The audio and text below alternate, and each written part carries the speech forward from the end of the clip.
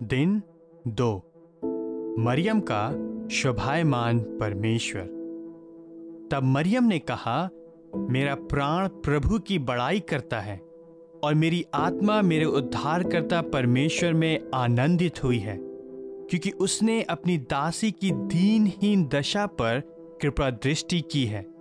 इसलिए देखो, अब से लेकर युगान युगांतर की पीढ़ियां मुझे धन्य कहेंगी, क्योंकि सर्वशक्तिमान ने मेरे लिए महान कार्य किए हैं और उसका नाम पवित्र है और उसकी दया पीढ़ी तक उन पर बनी रहती है जो उससे डरते हैं।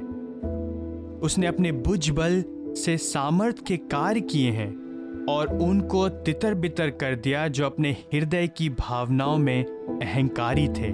उसने राजाओं को सिंहासन से गिरा दिया और दीनों को महान कर दिया। उसने भूखों को तो अच्छी वस्तुओं से तृप्त कर दिया और धनवानों को खाली हाथ निकाल दिया। जैसे कि उसने हमारे पूर्वजों से कहा, वैसा ही उसने सदा इब्राहिम तथा उसके वंश के प्रति अपनी दया को स्मरण करके अपने सेवक इज़राइल की सहायता की। लूका 1:46-55। मरियम परमेश्वर के विषय में एक अति उत्कृष्ट बात को स्पष्ट रीति से देखती है, क्योंकि वह संपूर्ण मानव इतिहास की दिशा को बदलने वाला है तथा संपूर्ण समय काल के सबसे महत्वपूर्ण 3 दशकों का आरंभ होने वाला है। परंतु ऐसे समय में परमेश्वर कहाँ है? उसका ध्यान तो 2 अप्रसिद्ध एवं विनम्र स्त्रियों पर लगा हुआ है, एक बूढ़ी तथा बांझ एलिशबा, दूसरी जवान तथा कुंवारी मरियम।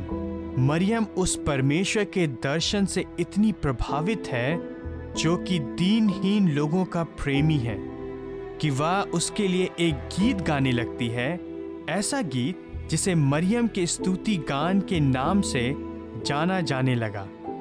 मरियम और एलिशबा लूका के वृत्तांत में उत्तम नायिकाएं हैं। लूका इन स्त्रियों के विश्वास को प्रिय जानता है। ऐसा प्रतीत होता है कि जिस बात से वह सबसे अधिक प्रभावित है और जिस बात का प्रभाव वह अपने सुसमाचार के श्रेष्ठ पाठक थियोफिलस पर डालना चाहता है, वह है एलिशबा और मरियम की दीनता और आनंदपूर्ण नम्रता के साथ अपने शोभायमान परमेश्वर की अधीनता में रहना। एलिशबा कहती है, लूका 1:43, मुझ पर यह अनुग्रह कैसे हुआ कि मेरे प्रभु की माता मेरे पास आई।